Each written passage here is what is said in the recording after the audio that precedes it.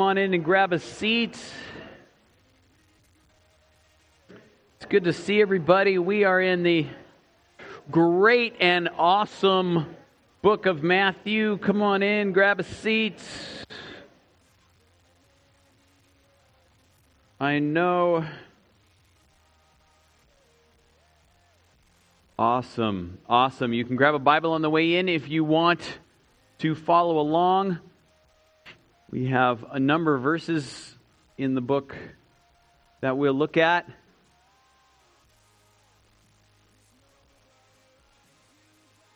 Fun to sing those truths, isn't it? To believe in a spiritual reality and to sing those truths and to believe that there is a unseen but real God that is pleased when we worship Him. That is pleased when you take time out of your morning and you come and you sing with His people and worship.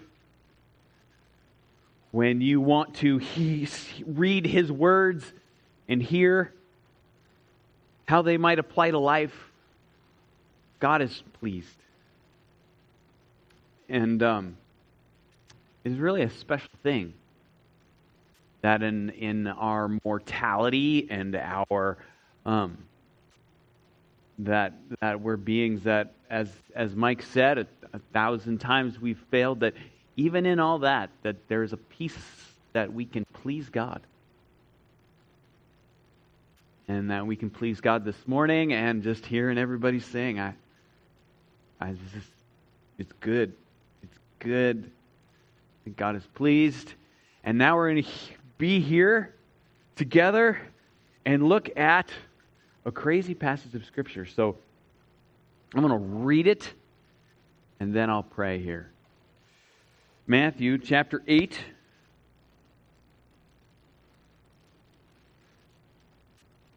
Verse 28. And when he, that's Jesus, came to the other side, to the country of the Gadarenes, 2 demon-possessed men met him, coming out of the tombs, so fierce that no one could pass that way. And behold, they cried out, "What have you to do with us, O Son of God? Have you come here to torment us before the time?"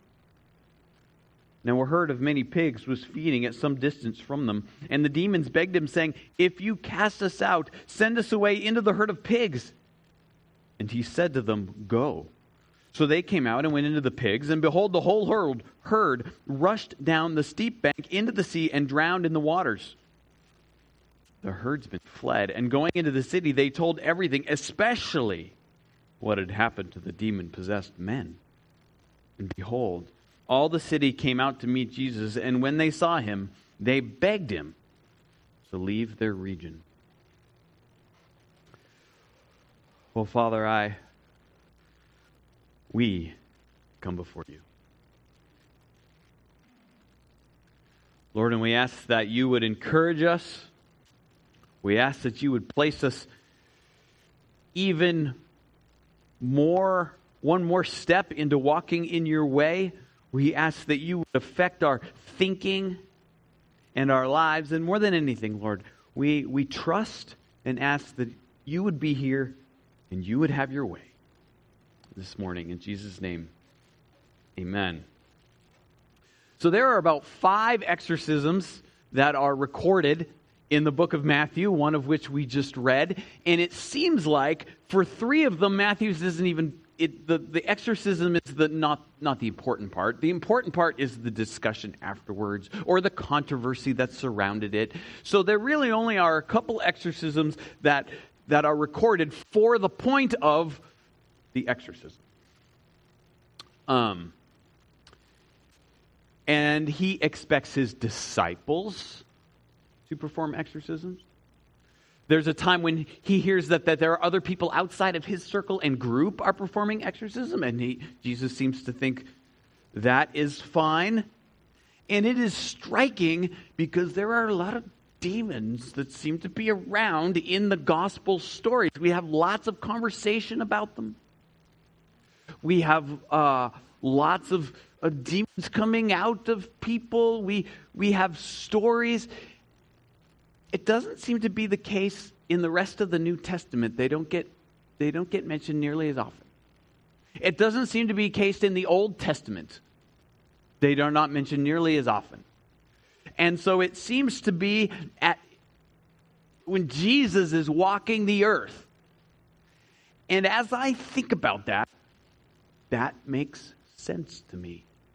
It makes sense to me because the kingdom of this world is the kingdom of Satan, and he can kind of run, in one sense, lots of things down here. And then Jesus comes down as like this invading spiritual good. And the invasion comes down, and Satan goes, well. And demons come. And it seems like lots of spiritual things are happening right there where Jesus is. Battles happening right there in the spiritual realms. It would make sense that if Jesus showed up in the earth, spiritual stuff would happen all the time, on all sides, good and evil. And that's really what we see in the Gospels. So, let's walk through this story. We're going to walk through it just one verse by one verse. I'll have some comments after each one. So, verse 28. And when Jesus came to the other side, stop there just a minute. So, the other side, so he crosses the lake. We read he crosses the lake. He gets in the boat with the disciples, and he's going across the lake where the Gentiles live. And it is, so Jesus, in one sense, is the Jewish Messiah, except he preached to Gentiles. And he went to Gentiles, and he's doing miraculous things on the Gentile side because he wants all people, all tongues, he wants people of every tribe. And we know this isn't a Jewish area because Jews don't raise pigs because pigs aren't kosher. They don't eat them.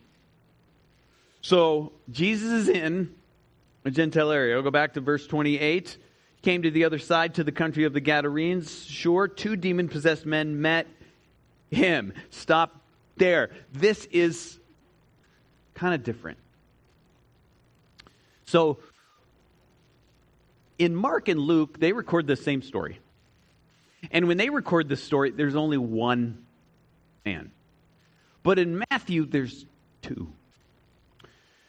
And for some people, that really bothers them. Pretty basic fact of the story. And I have really come to love it. I love the fact that there's one guy in a couple stories, and there's 2 guys in this story in Matthew. And the reason is, that's what you would find if there were eyewitness testimony about something, and they were giving that eyewitness testimony, and they hadn't talked beforehand, and they hadn't planned it all out. They just gave their testimony of an event. There would be differences in the stories they tell. That's just naturally human how it works. I had a friend, and he was an insurance adjuster, and he would be called on to go to the scene of accidents and to take eyewitness testimony. So it was his job to take eyewitness testimony, and so he became to be very adept at, this is the differences you find when you ask this person, and you ask this person, and you ask this person. This is kind of how, and you can kind of understand what is true and how people experience an event. And he said the big red flag is when it's all the same. Right? So you go to a frat party or something, and there was an accident, and you get there, and everybody tells the exact same story with the exact same details, and you realize pretty quick, something happened. And they all get in a room, and they got their story straight. And then they shared their story. And so he'd ask some random question like, oh, what color shirt did the guy have on? And then they'd go, they wouldn't have an answer. They'd be all panicky. But I digress. The idea is that I love these differences because it's a mark of truthfulness. It's a mark of true eyewitness testimony. And in this case, it's can kind of be rather easy to harmonize.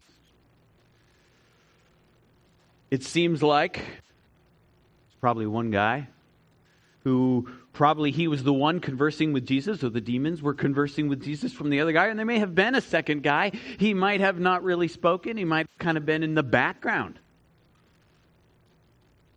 But it seems like Mark and Luke keyed on the one key guy, and Matthew keyed on the two guys. Lots of people harmonized it that way, and that's not too hard to see. But the difference, I really appreciate the difference. Did we even finish the verse here? Okay. They met him coming out of the tombs, so fierce that no one could pass that way. And that's really the point of this verse, is these guys didn't get to live in normal society. These guys live where nobody wants to live. They live out with the tombs, out in the caves. All right, verse 29. And behold, they cried out, "What have you to do with us, O Son of God? Have you come here to torment us before the time?" Wow. These demons know Jesus better than the disciples do. Because they don't have a statement like this when calling Jesus the unique Son of God until the end of chapter 14. And these demons are doing it here. They know who Jesus is. One writer said this: "He is firstborn of hell that knows Christ and yet hates him and will not be subject to his laws." They're even aware of their ultimate fate. In Revelation 20, verse 10, in Jude 6, they know what's going to happen. They know they're going to come to judgment. They even know Jesus is the one that is going to consign them to that judgment. But you know what all that knowledge brings them? It just brings hate and violence and taunts. Not repentance. What distinguishes a saint of God from a demon? It's not knowledge. It's loving obedience. That's the distinguishing mark. So if that's the distinguishing mark of a saint, what is the distinguishing mark of a demon? Well, it's evil. Evil is the distinguishing mark. Demons come to steal and kill and destroy. They are anti-church, anti-God, anti-God's plan. They will happily destroy any family or any person, but they especially love to destroy the people of God. Satan took down Adam and Eve, brought the fall of man. And he hates the Jews. And it is interesting, the Jews are almost known for the suffering they have endured on the earth. Satan tried to destroy Christ when he came.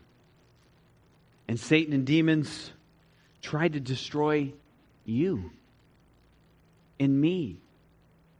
They try to deceive and divide and lie and divert from what is best.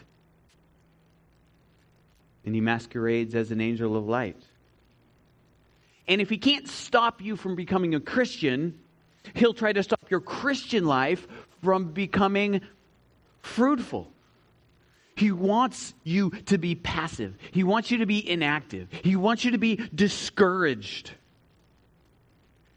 He'll try to get you busy in daily activities, or he will try to destroy you physically. He wants you to be full of fear and worry and pressure. If there's character things, he'll blow on them like anger to bring the worst fruit. He'll try to deceive you and use alcohol or even eating habits to destroy you. The goal of demons, Satan and his demons, is to destroy you because he hates Jesus.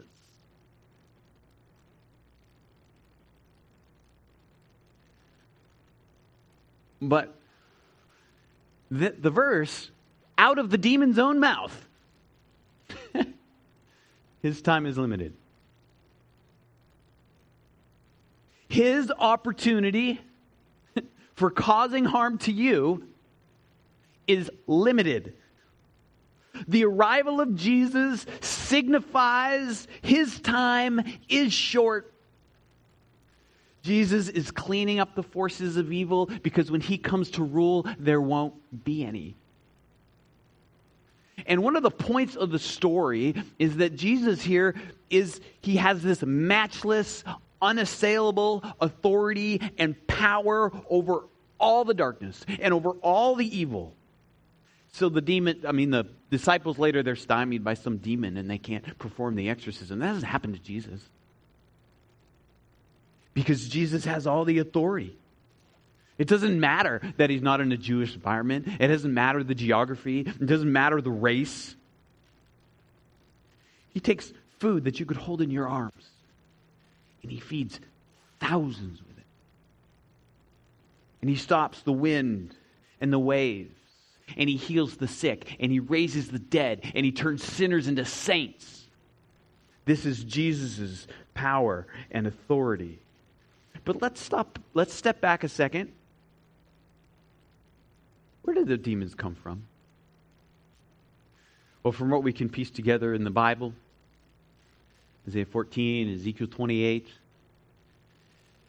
demons were angels, and Satan rebelled against God as kind of an upper tier angel.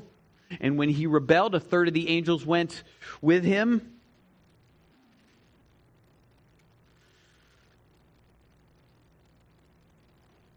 So that's real interesting.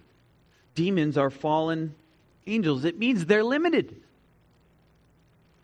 They're limited. First of all, they're limited in authority. These demons, even to go into pigs or do whatever they had to ask God. The authority structure is still there. There's an authority, and it's not them. They have limited power. They have a conversation here with Jesus, but it's not haggling. There aren't two equal parties making decisions here. Jesus is making the decision here. They are limited in presence. They can't be everywhere at the same time. And there's 1/3 to 2/3. Now, we either fortunately or unfortunately, we don't know the number. But greater are the angels with us than the angels with Satan. And greater is the one who is in us than the one who is in the world. And Satan's doom is sure, and he knows it. The court date is set. Now, our culture doesn't talk very openly about demons. I don't particularly talk very openly about demons. And so I want to step back just a second and just go, hey, there is a spiritual world. And when we talk about ourselves, we kind of understand that. Because when we look at ourselves, we go, I'm not just physical. I'm not just atoms.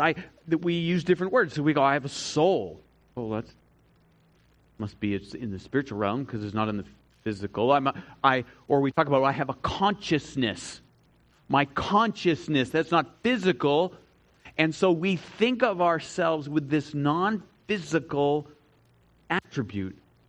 And there are billions of people that focus their whole life in the spiritual realm.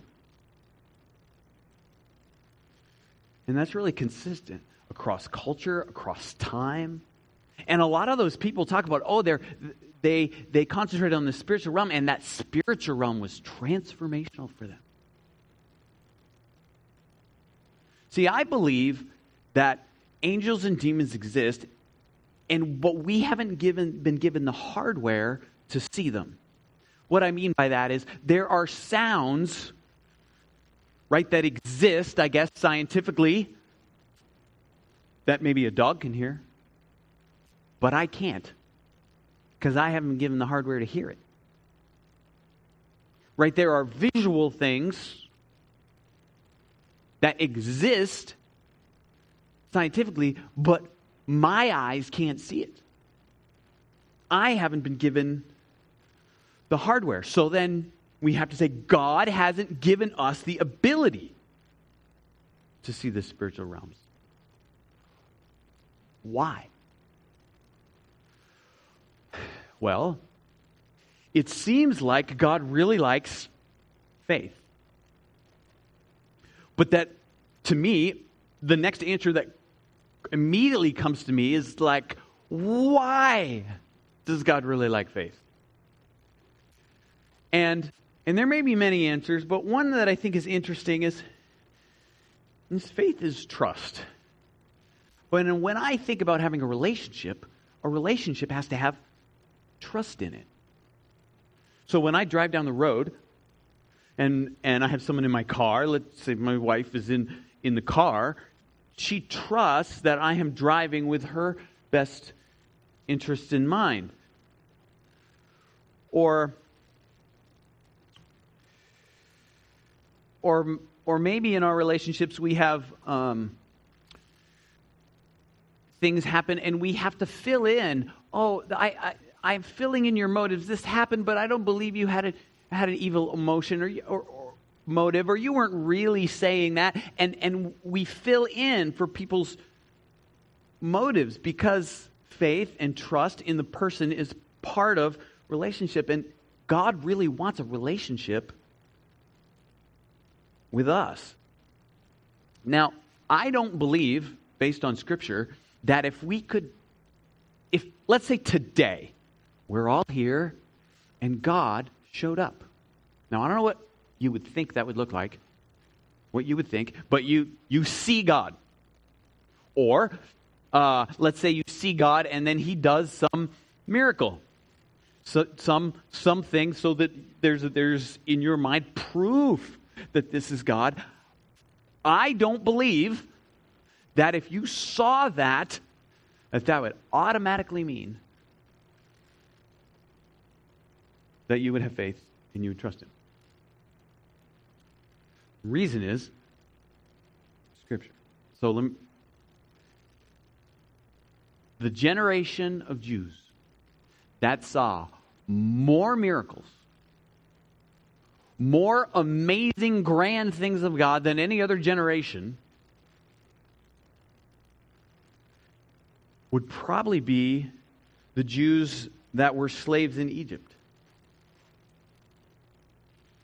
And if you think about the grand, mighty Egypt, the economic power and the military power, and then God bringing plague after plague, miracle after miracle, protecting the Jew, setting them free, culminating in, and they're walking through the sea with a wall of water on each side, and they're walking through 1 million people, and God just provided this way in His name through Moses, and then they get to the other side, and they've got an army chasing them, and God just says the wheels fall off the chariot, and then He has the water not be up on a wall, and it comes back in, and then they're out at the bottom of the sea.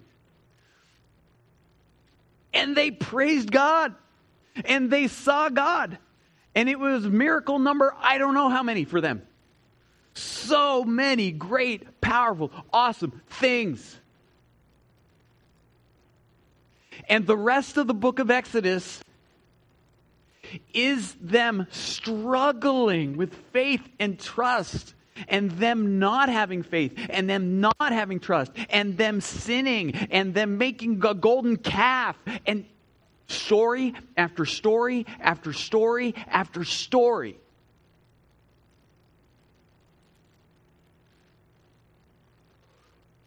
What does that mean?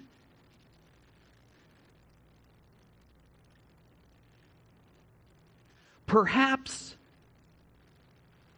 our struggles of faith aren't rooted in the fact that we can't see God. I'm going to say that again. Perhaps our struggles of faith aren't rooted in the fact that we can't see God. Maybe they're rooted in the fact that we don't really want God to be real. Or we don't really want to trust Him. Because what would that mean for me if God was real? I don't know if I want to trust Him. That level of honesty is awareness is rare. But I think the Scripture points us in that direction. Okay, let's keep going.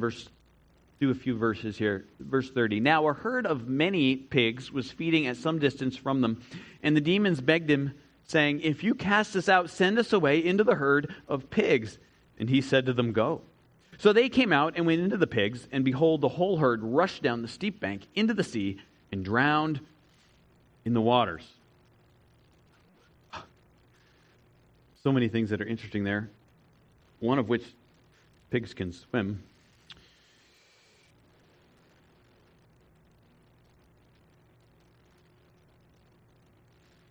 Okay. So first of all,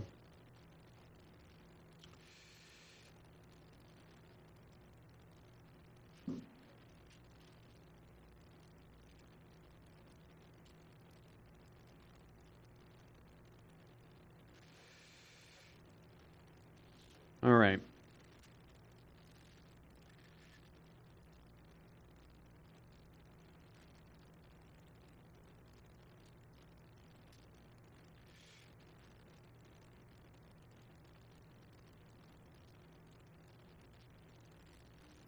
Why did Jesus let them go into the pigs?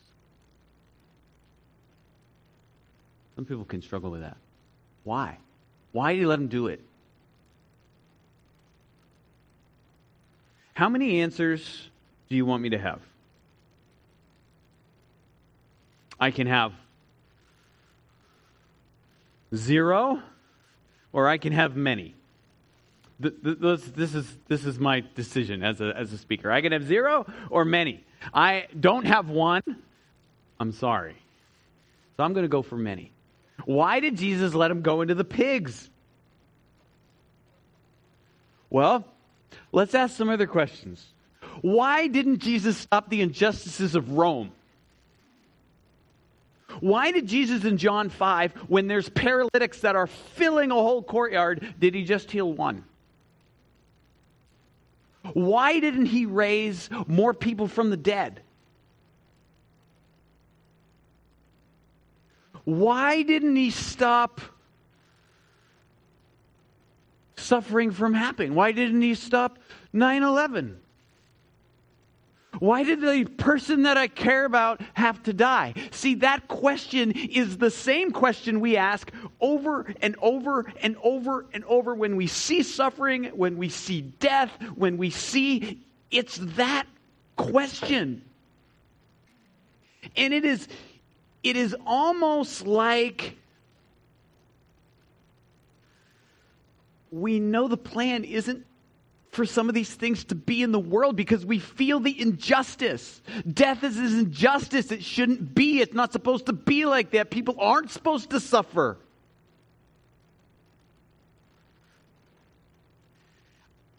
And we know we're created for something that's better than what is here. And it is like every religion that's created, every philosophy, it all starts with the fact that there's something that's not right. There's something that's broken. There's something that shouldn't be. And it's death, and it's evil, and it's suffering. And if you're a Buddhist, you're trying to find the answer to the suffering. And if you're a Christian, you're trying to find the answer to the suffering, because the suffering is the thing that drives us crazy. And for most people, it screams the loudest when there's death. It shouldn't be. It shouldn't be. It doesn't feel right. And so the first answer to the question is, it's just another question along with all the other questions about why doesn't God do X or Y or Z. But the second answer to the question is, Jesus is going to follow the plan. And he can't torment them until the appointed time. Now, what the demons mean by torment them is send them to the abyss. The abyss is mentioned all through Revelation.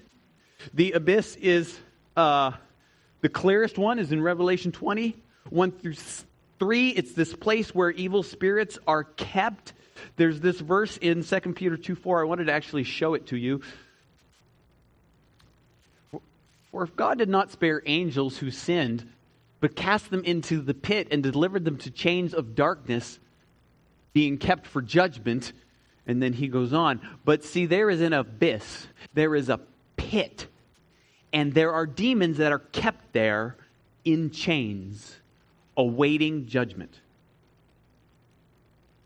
So some demons right now are in the abyss, chained, waiting for judgment. And there are some that get to roam free for a time. And in the end, they'll all be consigned to judgment in the lake of fire. Revelation 20. So Jesus goes, hey, the appointed time has not yet come, and I'm going to follow the appointed time. And so, really, that's the answer to the question. Might let you go into the pigs because it's not the appointed time. Third answer. The pigs doing this crazy thing because the demons went into them, it proves the exorcism. Right? You can't really see an exorcism. You can't really see a demon. But when the pigs go crazy and run off the cliff, you see it. It brings it to light. And that is helpful for the people to really see and understand. And it seemed to have unearthed the heart of the people there. And both of those things, unearthing the heart of the people there, is in Jesus' interest. And having the miracle be really seen in this area is also in Jesus' interest. And so why did Jesus let the demons go into the pigs? Because Jesus was going to use that for good. And then the last answer is this. And this answer starts with the fact that demons don't like to be homeless. Demons like to be inside people or inside animals, or and so theologians get that thought from Matthew 12, and we'll get there.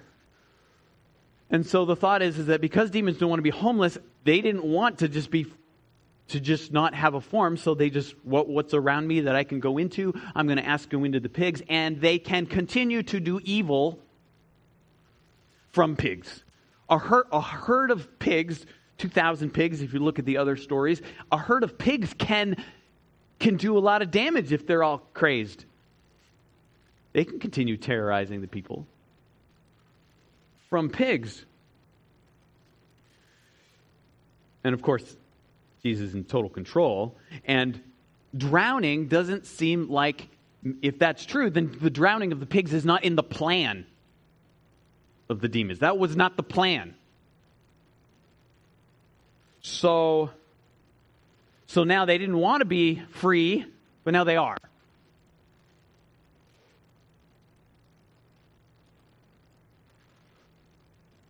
But, one of the things we call the sea is the abyss. Isn't that interesting? So, there are people who believe, John Piper being one of them, and many of you know who that is, and so I mentioned that name, who believes Jesus drowning them in the sea is sending them to the abyss. Because they get drowned in the sea and their spirits are free, and then they continue to go down to the abyss. And so Jesus actually did send them to the abyss. Well, that's really interesting. At the very least, it seems to be kind of a picture of, so the demons get thrown into the lake. Pretty soon, demons are going to be thrown into the lake of fire. And so it seems at the very least it's a foreshadowing of what's going to happen. But at worst, at least for the demons, they were sent to the abyss. So why did Jesus go into the pigs? Because he was doing everything. He was doing what they didn't want to have happen. He was using them to spotlight his miracle. He was taking the hearts of the people and exposing it. And so that's what answer? 4? That's my fourth answer. All right, let's keep going. Verse 33.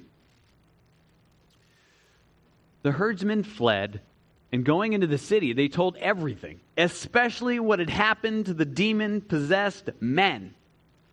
And behold, all the city came out to meet Jesus, and when they saw him, they begged him to leave their region. This account doesn't stop at the authority. Jesus' authority over the evil powers, account over. Like some of the other ones in Matthew chapter 8. It stops with this discussion of the people's response. So they go off and they tell the town what happened, especially about the men. Why is it especially about the men? Because they knew them. These guys knew. The townspeople knew the guys knew the townspeople. These men had stories. Did they have wives? Did they have kids? They probably had parents. That there was a story, like these townspeople knew, like this is Bill and George. They're people with names, and they go into the town and they say, what happened to Bill? And so all the people come out.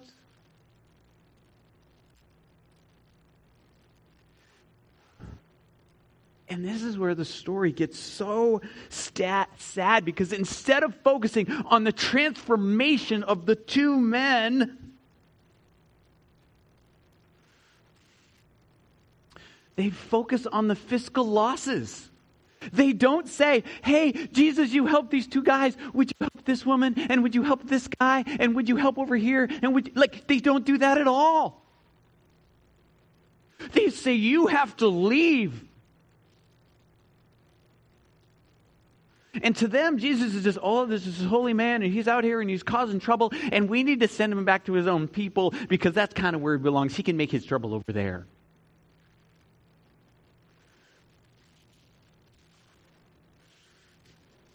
Jesus shows his power, and they don't want him around because of the fiscal losses. And let me tell you something. The fiscal losses are considerable.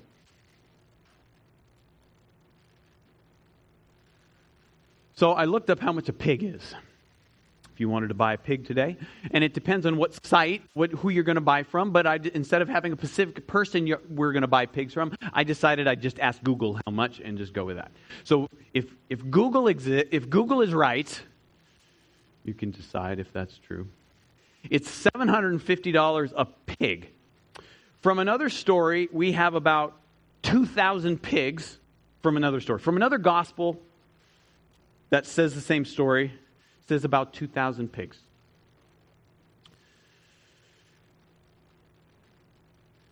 Oh, 750 times 2,000. Did I punch it into my calculator right? That's $1,500,000? Did I do that right? I didn't do it twice.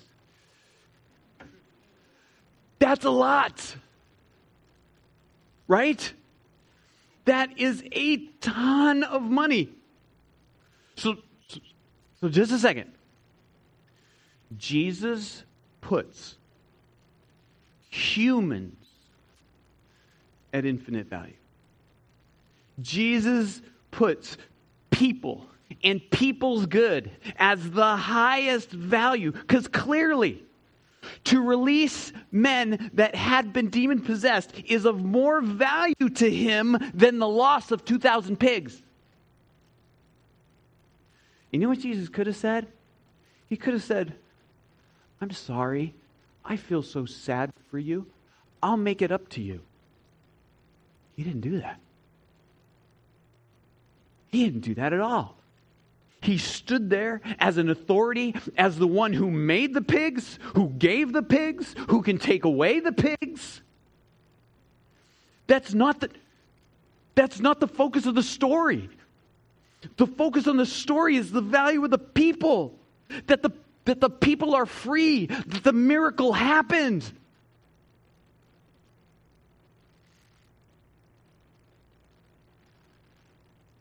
But that's a lot of value. Jesus' values are spiritual realities, loving God. And the second commandment is like it, right? Loving people. And that is a challenge to me. It is a challenge to me because do I prefer pigs or people? And that's part of the test, I think, of life. Do I love Him? And do I love His salvation? And do I love people? Or do I love my pigs? Because I'm okay with people as long as they don't affect my pocketbook. And it is amazing how shallow I am.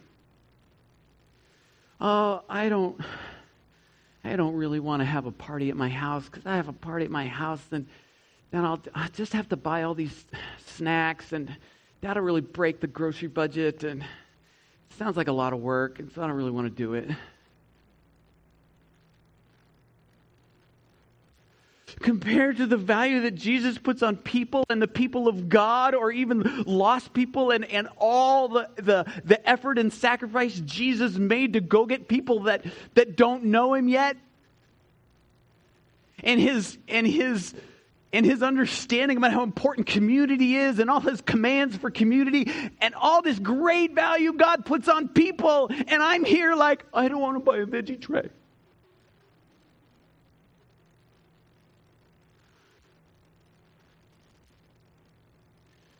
Is my value people? And is your value people? Because it is God's value. And it's challenging, at least to me. Second inference. That was my first inference. My second inference is Satan hates prayer and worship. Hates it. If you want the antidote to demons, it's worship Jesus. Satan fears prayer. The reason he fears prayer is when that God answers, and when God decides to do something, he can't really stop him. So don't ask God to do anything, please.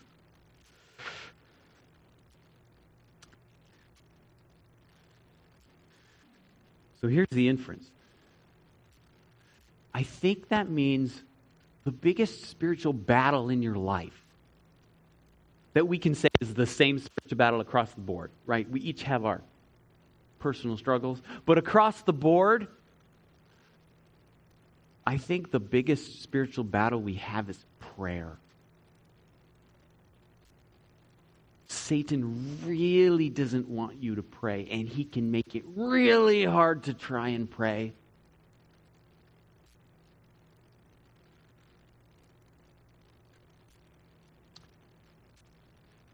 In Ephesians 6, there's a passage that's it's just really weird.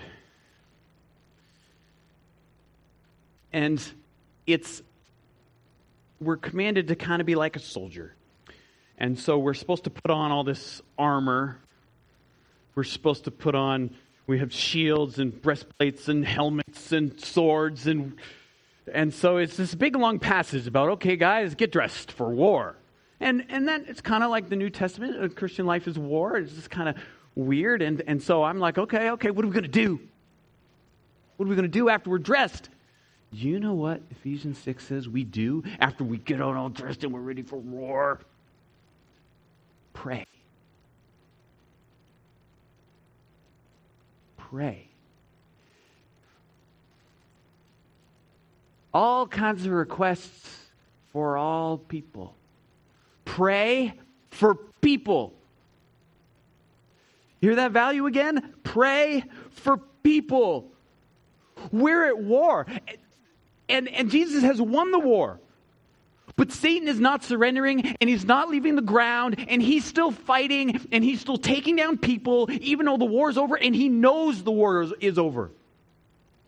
But we're supposed to put on all our armor and pray for people and each other. And an interceding believer, like interceding meaning praying for other people, it's like you pick up your sword and you walk out into the field and you defend it. And so you pick up your sword and you go take ground. The analogy is a war analogy. Because our struggle is not against flesh and blood. And so, practically, don't stop praying, and let's pray for people. Because Satan hates it. And lastly, I just had an inference here. I just thinking through, and I'll make this brief. But when I think about angels and demons, God and Satan, it's like good and evil. And it's just kind of wild. This is what we make all our movies about. Good and evil.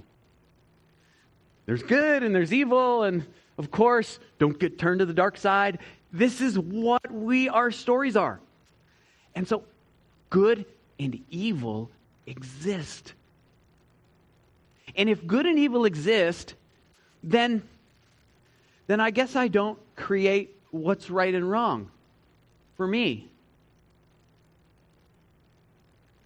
I guess there's a higher standard than us, because it's not the evil people, right? It's not the evil side that gets to decide right and wrong. They're not the ones that set the standard.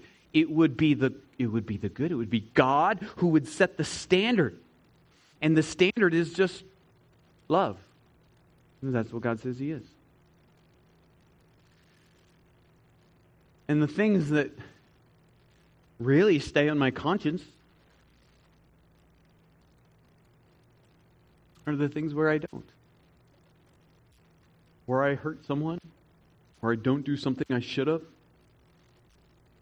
or I hated, or that thing came out of my mouth, or that relationship broke, or I took that from someone. Our conscience understands when we break love of people. And Jesus came so that we can be forgiven. That conscience can be clear. And if you're here and you're just kind of on a spiritual journey, or you're kind of exploring the things of Christ, there is a question. Do we want to follow Christ? My wife and I were making a decision recently, and I said, we can't make the decision. We need more information. We're not ready to make it. And if you're here and you're not ready to make a decision to follow Christ, I respect that. But maybe you need more information. And my suggestion is to read the New Testament. You can have your own thoughts from source material, and then read the New Testament for yourself. And my trust is that will be a blessing, an encouragement to you, and that's why I mention it. So, love people, pray for people, read the New Testament. Sound okay for our practicals? All right, I'll pray and close this.